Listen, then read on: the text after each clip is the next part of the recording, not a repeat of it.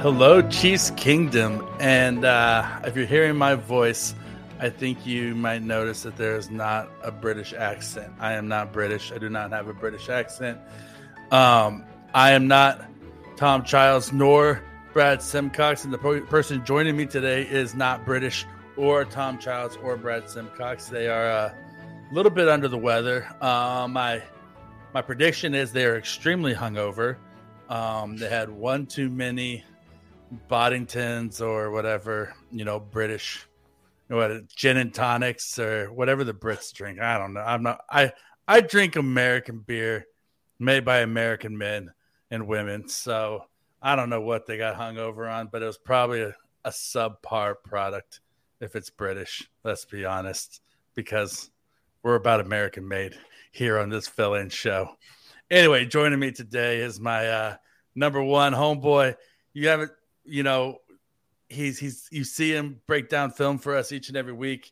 He's awesome at what he does. He's a rising star in the biz. Some people call him meteoric. I would agree with them, So listen to him now here before you catch him rubbing elbows with the likes of Mina Kimes quite soon. Caleb James, buddy, boy, old pal. How you doing, man? That was quite the great compliments there, but I think we maybe two of the least British people you could possibly have, hosting this show right now.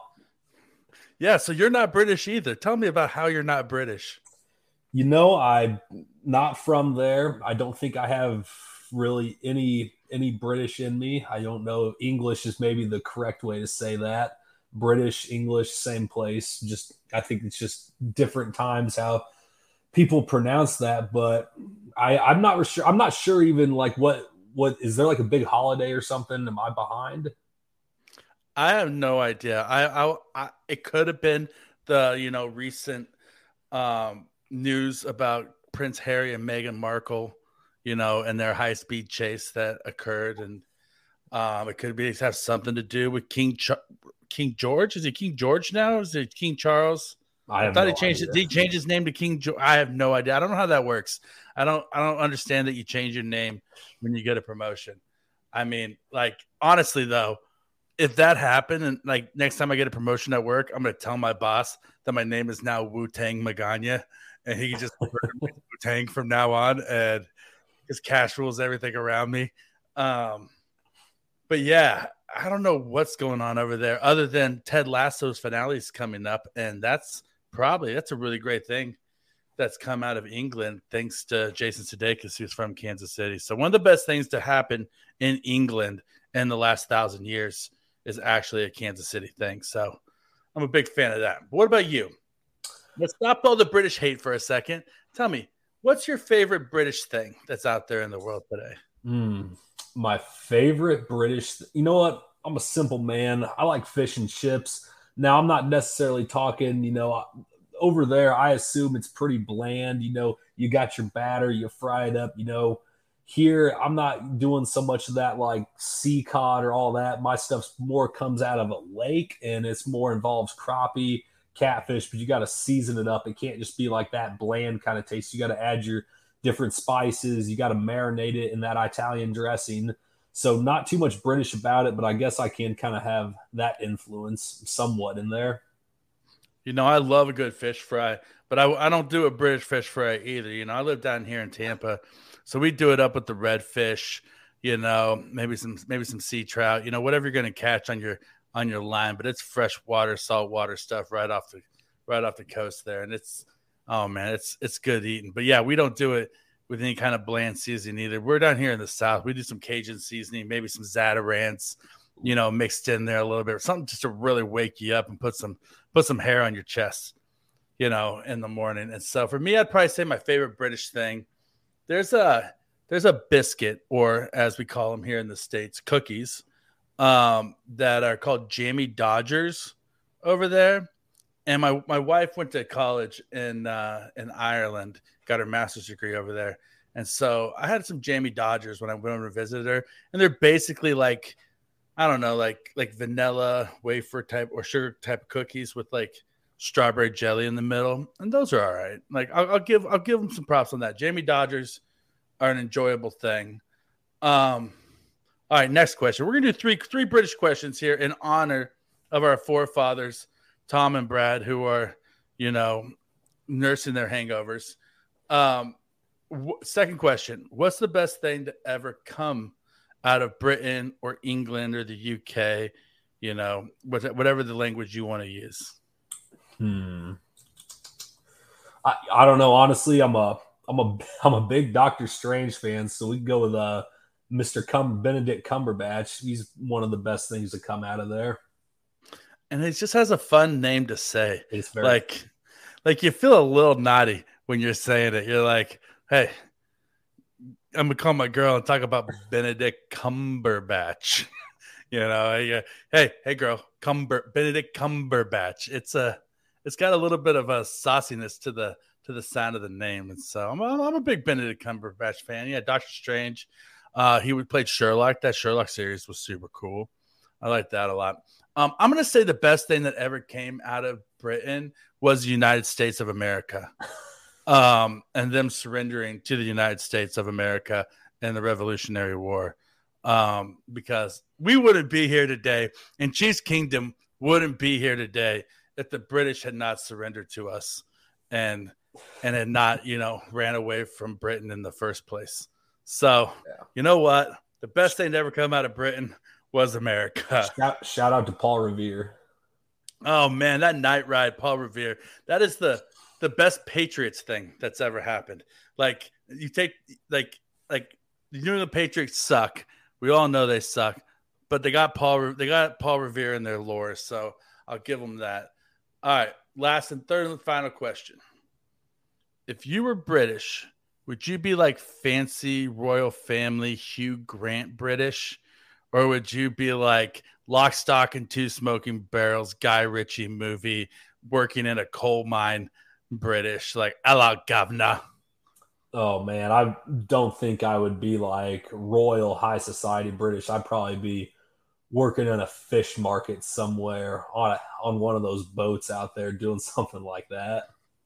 Caleb James, the fishmonger, just mongering it up out there, arm deep in cod, trying to keep up all the fish and chips demand for the entire country of England.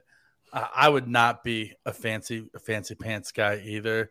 I would probably be a traveler, kind of like Brad Pitt's character in Snatch, where you couldn't really understand a single thing I said, but I'd be like constantly trying to like earn enough money to buy a caravan for my ma, by any means necessary. I'm not a fancy person in America, so if you take a non-fancy person in America and you put them in England, I think that's like even like a step below the fanciness level. And so I would probably be the dredge of society, like a Helena Bonham Carter character in a Tim Burton movie.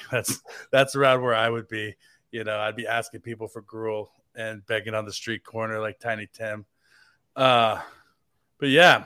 So anyway, enough talking about the British. That's our ode to our forefathers for the Great British Chiefs Show. Thanks for giving us the opportunity to come on here and talk some Chiefs football today, because since the draft happened, we really haven't been able to hop on any podcasts, me or you, and get our fix in. So what have you been doing since the draft, Caleb? Man, since the draft, I wrote a couple articles I wrote 3, well, and of course in the Donovan Smith news, but I wrote about, just Morris and Coburn. And then I wrote about Truman Jones last week, got a little bit in there about Donovan Smith and that. But, this is what we call catch up on the actual job time of the year, because you're coming off of that Super Bowl into February. And then right after that, it's draft up until, 2 weeks ago. It's some hard hitting stuff. It comes fast. No, 100%. I am exactly in the same boat as far as catching up on stuff, goes with the real job. But question, talking about the moves the Chiefs have made, you wrote up Truman Jones. He's a UDFA, which anytime you're talking about an undrafted free agent, like they're all just lottery tickets, right? But he's a guy who's gotten a lot of buzz and gotten some juice Do you think he's got a chance to stick? What do the Chiefs have in him? So he plays like a traditional 3-4 outside linebacker role, be kind of similar, honestly, to what kind of Frank Clark did a lot of last year, where you see sometimes where he drops off the line, and you see sometimes he'll just come in and rush the passer. He's 6'3", 250, so he's not like the big traditional defensive end. But I mentioned that high level of athletic ability that he has allows him to drop back into coverage. And really, it's pretty clear on his tape. He's the most athletically talented player on the field every time he's on it. And actually, one of their best plays was on, third and medium. If they're playing a team with a quarterback that's going to look to run or scramble, they wouldn't rush him. They'd drop him into a spy and let him mirror the quarterback so the guy couldn't run and make a play. And I think it's important that he can make plays in space, because I could see him at some point down the line becoming a special teams contributor. And I know he doesn't have the background doing that kind of stuff, but he is like he's a biomedical engineer. That's what he's got his degree in from Harvard. So obviously he's a very intelligent individual. I'm sure he could figure out, the nuances of Dave Toub's special teams units and maybe try to fight his way onto the roster at some point during the season if he can get elevated from the practice squad. So what you're telling me is that he's sitting at home right now trying to concoct some sort of serum that's going to make him like a superhuman, Bane type of guy that's not a banned substance, that he's currently in the laboratory, trying to revolutionize his body. It's possible. That's exactly what I heard you say. Quote it. Caleb James said here, Truman Jones is at home right now trying to come up with a superhuman serum. No, that's awesome though. I mean, I think that you can never have too many guys that have special teams upside, especially on practice squad or bottom of the roster type of things. And Harvard guys, they get a little extra, deserved or not, in a lot of people's eyes. Harvard guys get a little bit extra pump because they're from Harvard, and people assume that they're super intelligent because they went to Harvard. Now, I'm not a guy generally that thinks because somebody is Ivy League educated that they're exceptionally intelligent. But at the same time, if you tell me that the guy's a biomedical engineer, that tells me that the guy is probably exceptionally intelligent and probably not a stupid football player. No, he wasn't up there studying basket weaving. He's up there studying, science, math, all that stuff that is genuinely you want your smarter individuals to be in charge of. Yeah, he wasn't trying to start the National Lampoon and join the Skull and Bones, his whole time at Harvard because his dad is a congressman and told him to. All right, so besides Truman Jones, there's a couple other guys, UDFAs who've gotten some pump, like Deneric Prince has gotten some, Jerome Carver, has gotten a little bit of juice. And I watched a couple of games of Jerome Carver. Said, honestly, I think that he has more in common with a guy like Trey Smith than he does not in common with a guy like Trey Smith. I think he kind of needs to work on his consistency and maybe his leverage and not getting overextended and out over his skates a little bit. Have you watched Jerome Carver at all? I have not really had much of a chance to watch him too much. I do know just he's got that similar kind of background to Smith in some of those regards, but I haven't had really the only UDFAs I've watched a ton of have been Cam Jones from Indiana, and Deneric Prince. Those have really been the three guys I've only had time to really focus on too hard. It's going to be an uphill battle for any guys on the O-line to really make the roster in even the practice squad for that point this year from the UDFA class. No, I 100% agree with you. I mean, you're coming in playing against the strength of the roster, or probably what could be, the strongest unit, especially interior offensive line in the league. Okay, so Deneric Prince, though. So then tell me, why is Deneric Prince the next Isaiah Pacheco, and why is he going to lead the league in rushing yards this year?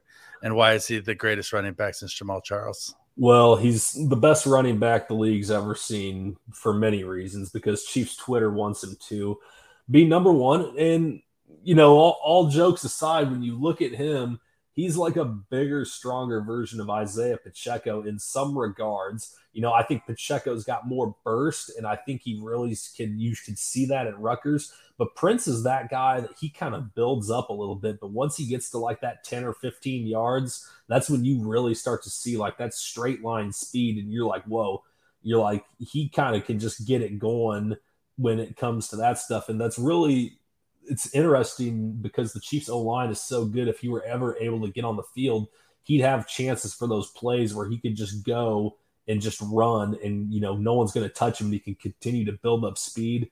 Fast 40, I think he was, right up there with the top guys in this class. Obviously, he, out of Tulsa, he didn't get a ton of hype or anything like that. But he just feels like one of those solid guys. He's got big frame. I don't think he's really that much of a pass catcher. He's got a lot to do to develop his pass blocking also. So I'm not so sure I would see him making the roster initially. I think he'd probably be a practice squad guy to start, maybe a midseason elevation. But you definitely have tools to work with there, especially considering, what he'd be up against in the Chiefs offense. Well, yeah, and I think that you'd rather see a guy like Prince be on the practice squad and the Chiefs kind of develop him a little bit than them to throw another $1.5 million at a guy like Ronald Jones, like they have done the last couple of off seasons. Like, obviously, Jerick McKinnon has worked out like gangbusters for the team, kind of doing that. But in general, there's been some misses too, like LaShawn McCoy, to name another. And so I'd rather take a shot on a young guy and give him a chance to develop. I think that Prince has a little bit better vision and patience than Pacheco did when he was coming out, because Pacheco just played behind literally just a crumbling set of straw men at Rutgers as an offensive line. He had the worst offensive line I have literally ever seen in college football at Rutgers. They were ranked 162nd in the nation in run blocking when he was at Rutgers. So I think when he came out, Pacheco was a very impatient runner, because he had to be, right? Like, he had to just get the ball and try to get past his line as fast as possible. So I think that Prince has a little bit of a leg up on him in that respect. But like you said, I think that Pacheco has a little bit more pop and a little bit more power, and he has that trademark angry running style, that seems to serve him well. Speaking of guys who are actually on the 53-man roster and who are going to start this year, first day of OTAs was today, right? We're moving into the next phase of the offseason where players who have actually played games for the Kansas City Chiefs are now in Kansas City practicing. Are you pumped for the OTAs? Oh, yeah, man. Nothing like seeing, pictures of guys running around out there and, not pads on. But, in some respect, you're pumped up for it because you're getting to, like, hear about what's going on. They're practicing again. But in some respects, you're like, for, like, the guys that have been, for your Mahomes, Kelsey's, Chris Jones, those guys are like, let's just continue to get in better off-season shape and let's just get real lubed up. But, for those UDFA guys we mentioned, and for those like young background rookies like your BJ Thompsons, Nick Jones, Keandre Coburn, this is crucial for them. This is like a really important time of year. This is why I kind of like when you're a rookie, there is no real offseason because every move they make is being scrutinized at a high level, and they're fighting for their careers now. Yeah, and I think for a guy like Rashee Rice too, like he's got to like this is his opportunity to start digesting that playbook and trying to figure out the offense and where he fits into it. I think I said this a few times on podcasts. Sky Moore said on his YouTube channel that he didn't have the Chiefs playbook digested until week 8, right? And so these OTAs are a chance for some of these younger offensive players to really get in and get in the playbook. And as I'm sitting here on, the mothership on Chiefs.com, and I'm looking at the photos of OTAs today, I tell you, man, I'm getting excited watching Shane Buechele throw the ball on this picture, and behind the offensive line of Prince Tega Wanagho, Nick Allegretti, and Darian Kennard. Just oh baby, calm me down, like be still my heart. But it is Justin Ross season. And so, kind of like Deneric Prince, tell me, why is Justin Ross better than Justin Jefferson? Why is he the best Justin in the NFL? Well, he played receiver at Clemson, so that gives him a giant leg up. I don't know, man. It's what people do in the offseason, and the Chiefs play into it. They're smart. They know like what stirs offseason debates. Unknown commodities who played one really good season 4 years ago and who have a ton of potential, but you don't really know what they can do because the various outliers in there. And so this is an important time of year for Justin Ross. It is for him to continue to gain that chemistry, see how he competes in practice. But really, with a guy like him with his medical history, we're not going to know anything until he actually has pads on and is getting tackled. So it's fun to do this right now, and we're going to start to maybe see some patterns or trends. You can look for, like who runs with the first team, who does what with the first team, who's on the second team but goes up to take reps with the first team. You can kind of start to pattern what the coaches feel about the roster and how it's coming together based on some of that kind of stuff. Yeah, and I think that, not to be a Justin Ross hater, because I'm not. He's a Kansas City Chief, so I want him to be super successful and be a fabulous player.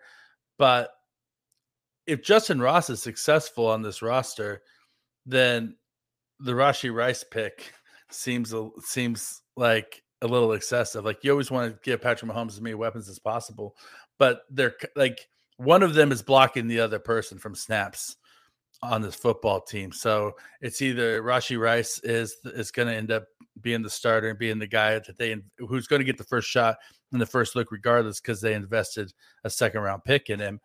But if Justin Ross is everything that Twitter hopes he is, then Rashee Rice isn't going to see the field, quite honestly, because they serve the same purpose. Right, man. And you bring up a good point about figuring out those wide receiver reps, because I really feel like maybe outside, MVS is going to get his. He's the paid veteran on the roster. It doesn't matter if it's, MVS in the Super Bowl where it's no catches or nothing, or MVS in the AFC Championship game where it's, he's got 10 for 100 and a couple touchdowns. He's going to get that playing time, and that's who he's going to be. He's going to be, up and down guy 1 week. 1 week he's going to be Superman. 1 week he's not. But really, for those other guys, like you mentioned, Ross, Rashee Rice, you're taking a look, Sky Moore, Kadarius Toney, yeah, we think they're going to get to play a lot. We think they're going to get to do a lot.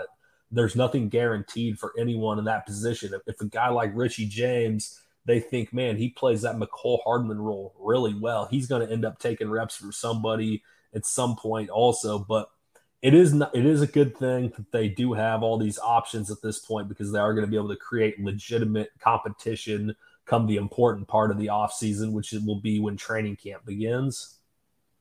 Yeah, no, I think that the Chiefs have a lot of number 2 and number 3 receivers, on their roster right now, who are all kind of, fighting each other for reps and I think that the Chiefs are going to interchange them a lot. There's gonna be a lot of different personnel groups out there. Gonna be a lot of different looks of wide receiver combinations on the field, because they don't have that true number 1 wide receiver like a Tyreek Hill or Devontae Adams or Jamar Chase, where they have to feed them the ball, right? Like there's nobody on the roster right now who has a right to get upset if they don't get targets, right? There's nobody who's saying, I need my 12 targets a game or else I'm going to get on the news and be a malcontent, you know what I mean? Or say that the Chiefs don't run the offense through me, because Travis Kelce is that guy, but Travis Kelce is the ultimate team player who's never going to go on any public media and ever talk badly about his quarterback or his coach, And so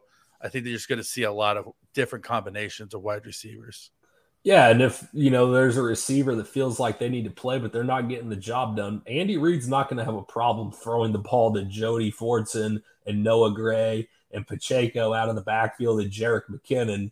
Like, that's the thing I think people, the receivers should understand that better than anyone, because they're in the offense. Andy doesn't care who's getting the ball or, where they're lining up. He'll line up in that 13 with 3 tight ends, and he'll throw it to Noah Gray and Jody Fortson before he throws it to a struggling receiver. So they have options. There's things that they're going to be able to do if it's not all quite coming together the way they like it is early on.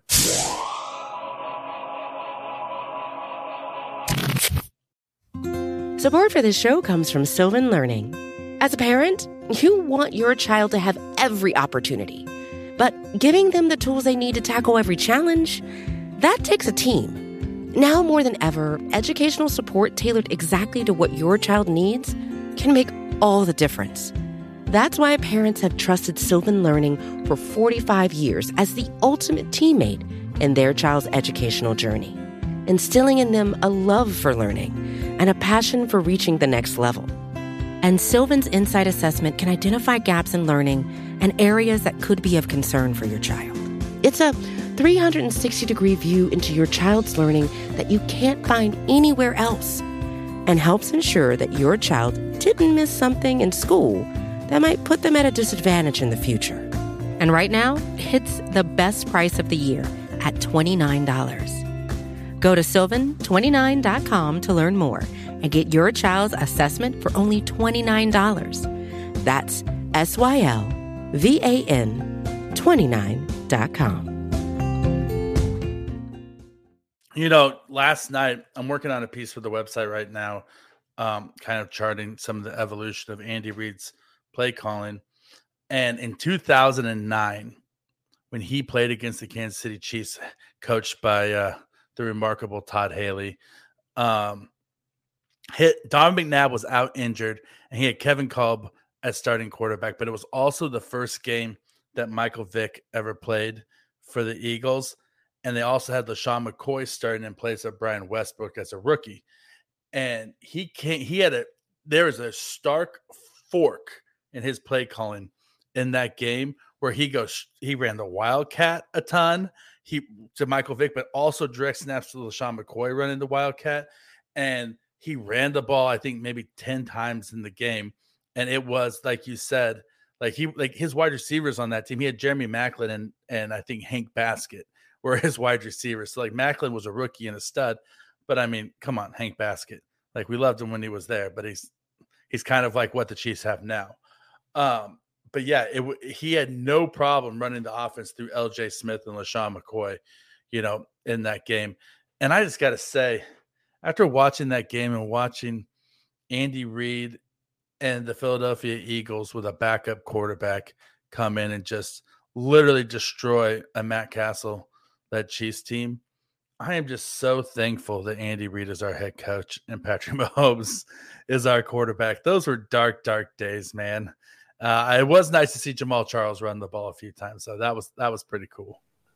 Yeah, that game was pretty early on in Jamal's run in KC. Like he was still probably returning kicks at that point, wasn't he? Yeah, 100%. Larry Johnson was the lead back at that point. He was just sitting over there on the sideline the whole game with like a grimace on his face, like, I play football for a golfer, blah, blah, blah, blah, blah, and it was an ugly, ugly, ugly game that I really actually I found myself rooting for the Philadelphia Eagles in the game because they were just such a better team. And I have a hard time rooting against Andy Reid now. He's our coach. Like if I see a team that's coached by Andy Reid or a team that's coached by Todd Haley, instinctively right now, I'm rooting for Andy Reid. No, you've got to. You can't cheer for Todd Haley under any circumstances. Zero circumstance. I mean, that was just the dark night of the soul of Chiefs Kingdom. I can't think of a worse time. Like it was cool to see a rookie Derek Johnson and see some Brandon Flowers and Brandon Carr action on defense. That was fun, and watching some Tamba Hali, like that. I went a little bit down memory lane there, but God, that team was just so poorly coached. Just so poorly coached. It was horrible. All right, so back to OTAs. What's the one thing you'd like to see out of OTAs this week?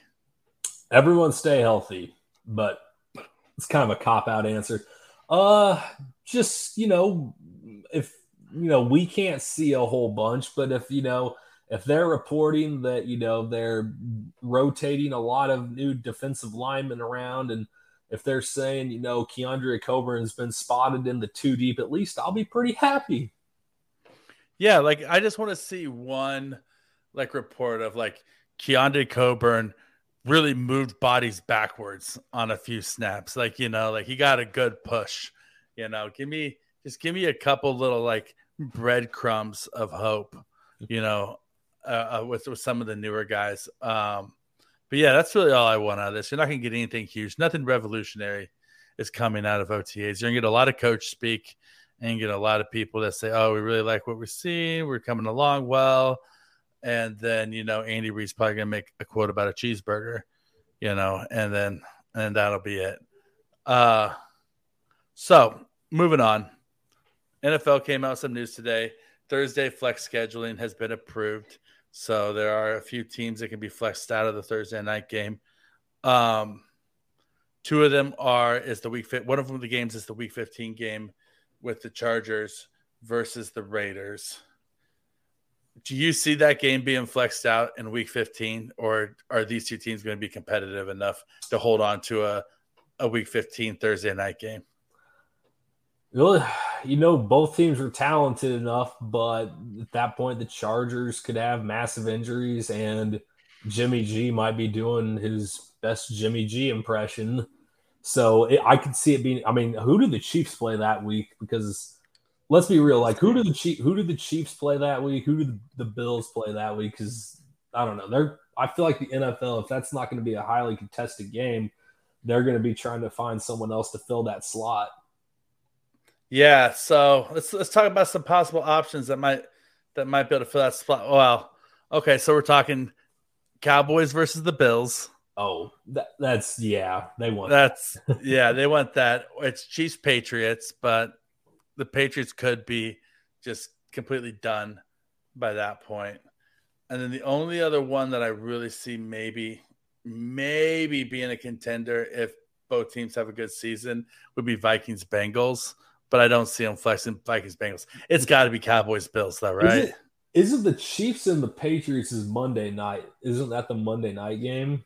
Yes, you're right. Nope, it is a Monday night game, so they're not going to flex. They probably wouldn't. I don't think. Yeah, they probably wouldn't switch them spots. You wouldn't think. No, they probably. I couldn't see them doing that. So I'm going to say, especially with Jerry and the Bills, if the Bills are leading their division, and the Cowboys are as good as they have been the last couple of years, where they're at least in the running. I mean, that market share of Cowboys in prime time, I think, is too big for them to pass it up. They'll sell a lot of memberships. That game will sell a lot of memberships if people were holding out. Yeah, no, 100%. And so how do you feel about the new NFL Sunday Ticket setup with YouTube?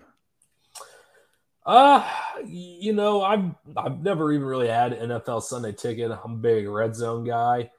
But I understand, individual like yourself, out of market guy, you kind of got to have it if you don't want to be at the mercy of the flicker on the red zone and all that. So I don't really know a ton of the details. I feel like the NFL makes enough money to where they could probably just, play all of the games on one channel or multiple channels, kind of like how ESPN has ESPN1, ESPN2. They could have like NFL Network 1, NFL Network 2, and then just have the local broadcast, but that won't make them as much money as that will. No, it won't at all. And here's the crappy thing about it is following a team like the Chiefs when you're out of market is that I've had Sunday Ticket every single year that I've lived in Florida. I used it for 2 games last season because they're the local network game because they're so good every week. If the Bucks aren't playing at the exact same time that the Chiefs are playing, then I have them, except for sometimes if the Dolphins are also playing on the same network. Yeah. So the only time the Chiefs ever get bumped down here is for the Dolphins or the Bucks, right? And so it's real hard to stomach that much money for 2 games. I feel like the NFL could make a lot more money with out-of-network people if you could just choose one team and pay like $99 a season, right? Like you tell me I got to pay $100 for one season to watch the Chiefs games. No, right? Yeah. Or if you could like pay per game you wanted, I don't know if maybe you pay They came up with something where you can pay $25 a game, but you can choose what games you want, and maybe it's out of market. I don't know if that'd be something they'd ever entertain. I highly doubt it. But I mean, it'd be because as much as the Chiefs play on primetime, you're probably a fan of that because you can just flick on the big network at nighttime. You don't got to worry about am I gonna get the overplay from the Jags and the Dolphins or some NFC South crappy game like that rolling over onto the screen? There's so many times for the post game show with me and Serta where like the Chiefs would be blowing out a team like maybe at least 3 times a year, and they cut away to another game like halfway through the fourth quarter, and I just tell Serta, I'm like, dude, you're just gonna have to just message me what happened, because I'm like trying to follow it on like the play-by-play like on Yahoo Sports or something, but I just lost my feed.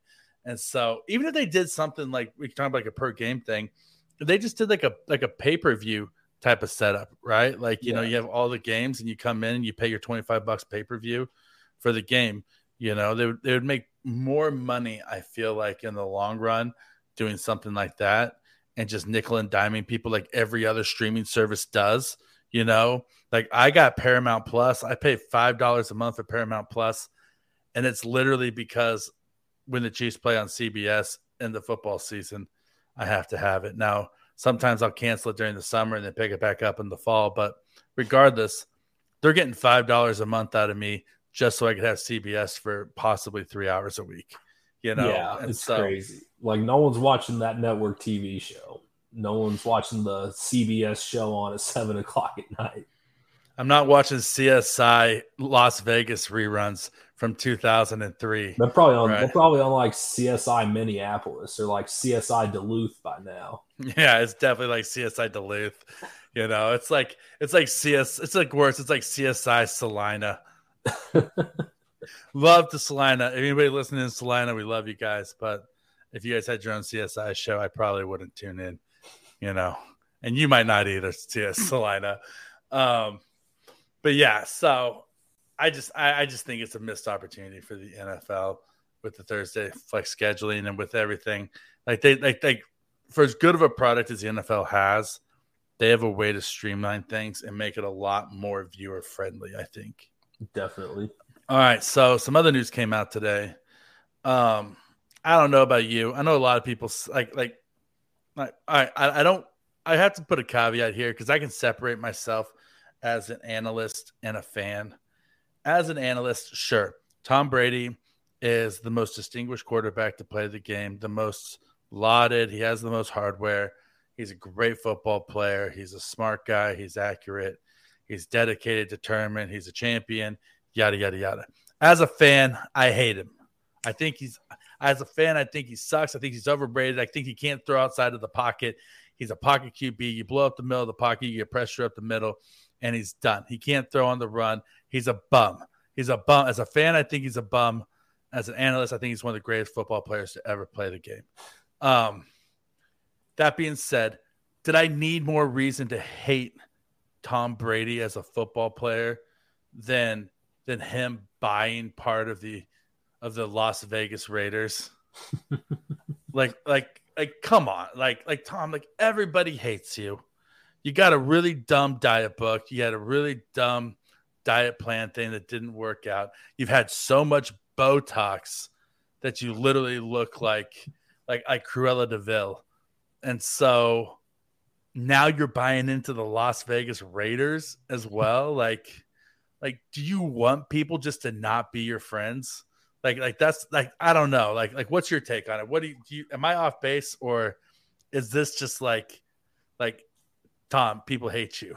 I mean, especially Chiefs fans, this feels like a, direct coordinated response for him to continue to be disliked for a long time here in the kingdom. But, it is interesting that he's getting a little stake. I don't know how involved he's going to be. Is this just some way he's diversifying his money, or does he have legitimate interest in bringing the TB12 way, the Tom Brady method, to Las Vegas? Because Mark Davis, he doesn't have any idea what he's actually doing when it comes to running a football team. he's good at building the stadium and drawing a crowd, albeit the crowd is normally wearing the opposing team's colors. But when it comes to like actually running a franchise, he is about as bad as it gets. They cycled through John Gruden as quickly as they could. He hired a TV analyst to be his general manager who had no real actual football experience and that kind of thing. They draft poorly every single season. So my big question is Tom Brady here to like actually help them win football games, or is this just more, I want to live in Las Vegas. I want to live somewhere where it's cool, where I can still remain myself in the spotlight and I can make a pretty penny, off of Chiefs fans coming to pay for my overpriced tickets at the stadium that the Chiefs always beat the Raiders in. I think that you hit the nail on the head by saying Mark Davis can't run a franchise. He's as bad at running football operations and making football decisions as his god awful haircut is, as his adult man boy bowl cut with bangs is. Like, I mean, that's how bad he is at running a franchise. And I think that here's my take on it. I think Tom Brady's just trying to turn a quick buck. He's looking for an investment opportunity, and he's a single guy now. Who doesn't want to have an owner's suite in Las Vegas, being a single guy to, bring your friends and a date to and to have a good time? And so I think he's probably trying to live his best life. Jimmy G's probably hating his life. He's like, can I ever get out of Tom Brady's shadow? This guy just wants to this guy just wants to follow me wherever I go. He had a little bit of a respite when he was with San Francisco there, but the whole time he's in San Francisco, he's actively not wanted, by his coaching staff. And so Jimmy G is a football player, but man, is there a guy with worse football luck than Jimmy Garoppolo? Man, I don't know. He just gets into so many awkward situations. It's like funny. Honestly, though, from what they've reported about Jimmy in the past, he's probably going to really enjoy Las Vegas and what it has to offer him specifically. So I actually think Jimmy G is a great fit for the actual city, the whole football side. The Raiders fans will have the same exact debate they had about Derek Carr. Some will think he's good, some will think he's bad. In reality, he's probably someone in the middle who probably won't be enough to get the job done when it matters the most. You're absolutely right about Jimmy G, the person, though. If you know anything about Jimmy G's dating history, Chiefs Kingdom, feel free to Google it when you're not at work. But Jimmy G's dating history is very vibrant and fits the city of Las Vegas very well. That's all I'll say. But yeah, I mean, you know what? At the end of the day, God bless him. God bless Jimmy G. And I hope nothing but the best for him, except for when he plays the Chiefs or any other football game now that he's a Raider. But in his personal life, I hope he has nothing but joy and success. All right. Wrapping up here in a few minutes. I've had a lot of fun. This has been a good podcast, man. It's a little bit meandering and off the rails at points, but it's been fun. It's May 22nd. This is a May 22nd podcast. If you ever heard of May 20th, this is a May 22nd pinch hit podcast. If you ever heard of May 22nd pinch hit podcast. But let's talk about the Chiefs. Back to the Chiefs for a second. What are the remaining needs on the roster at this point? And are there any moves that you would like to see the Chiefs make right now? I still think they could probably add another defensive lineman, and I think they could probably add another receiver. Donovan Smith really rounded out the tackle room well. I think it's kind of a long shot for them to trade for a DeAndre Hopkins type guy at this point down the line. But as far as the defensive line goes, you're talking, there are still some interesting names available. Obviously, Frank Clark is out there. Yannick Ngakoue is out there. Justin Houston is out there. So there's some names around. Obviously Houston feels like a long shot after how things ended, but you can never have enough depth along the defensive line. Yeah, no, I would second the need in the defensive line. And Chris Jones has been all over Twitter, trying to say, bring Shark back, bring Shark back. I'm going to tweet it every day until you bring back my boy. But I think in order to bring Shark back, they may need for him sign an extension to get the cash to bring Shark back, and he doesn't seem motivated to get the extension done to bring his buddy back. But I think that the Chiefs do need to figure out a way to bring in another defensive lineman, and a guy like Ngakoue or Clark, I think, makes a lot of sense. And as far as the receiver goes, yeah, like I don't want the Chiefs to give up any draft capital to get a guy, but if you have a guy who, still has some tread left on the tires, who's a cap casualty after June 1st, probably not going to happen, but a guy like Mike Evans, they're up against the cap, the Bucs are, and they save $14 million by cutting him after June 1st, and so something like that. And if he becomes available, then yeah, maybe I'd say you move some money around to try to make a play for a guy like that, because that's a difference maker. So I think selectively, I would like to see the Chiefs make a selective move for an impact player at either defensive line or a wide receiver. All right, so what do you think is going to actually happen? What's your prediction for what's going to actually happen the rest of the way in the offseason? Outside of just the frequent movers, non-practice squad guys, practice squad guys, just random camp bodies to bring in. I'm sure they'll go through their options. I don't think it'll be anything flashy. I think like a Clark or Ngakoue, probably the two most likely options on the table.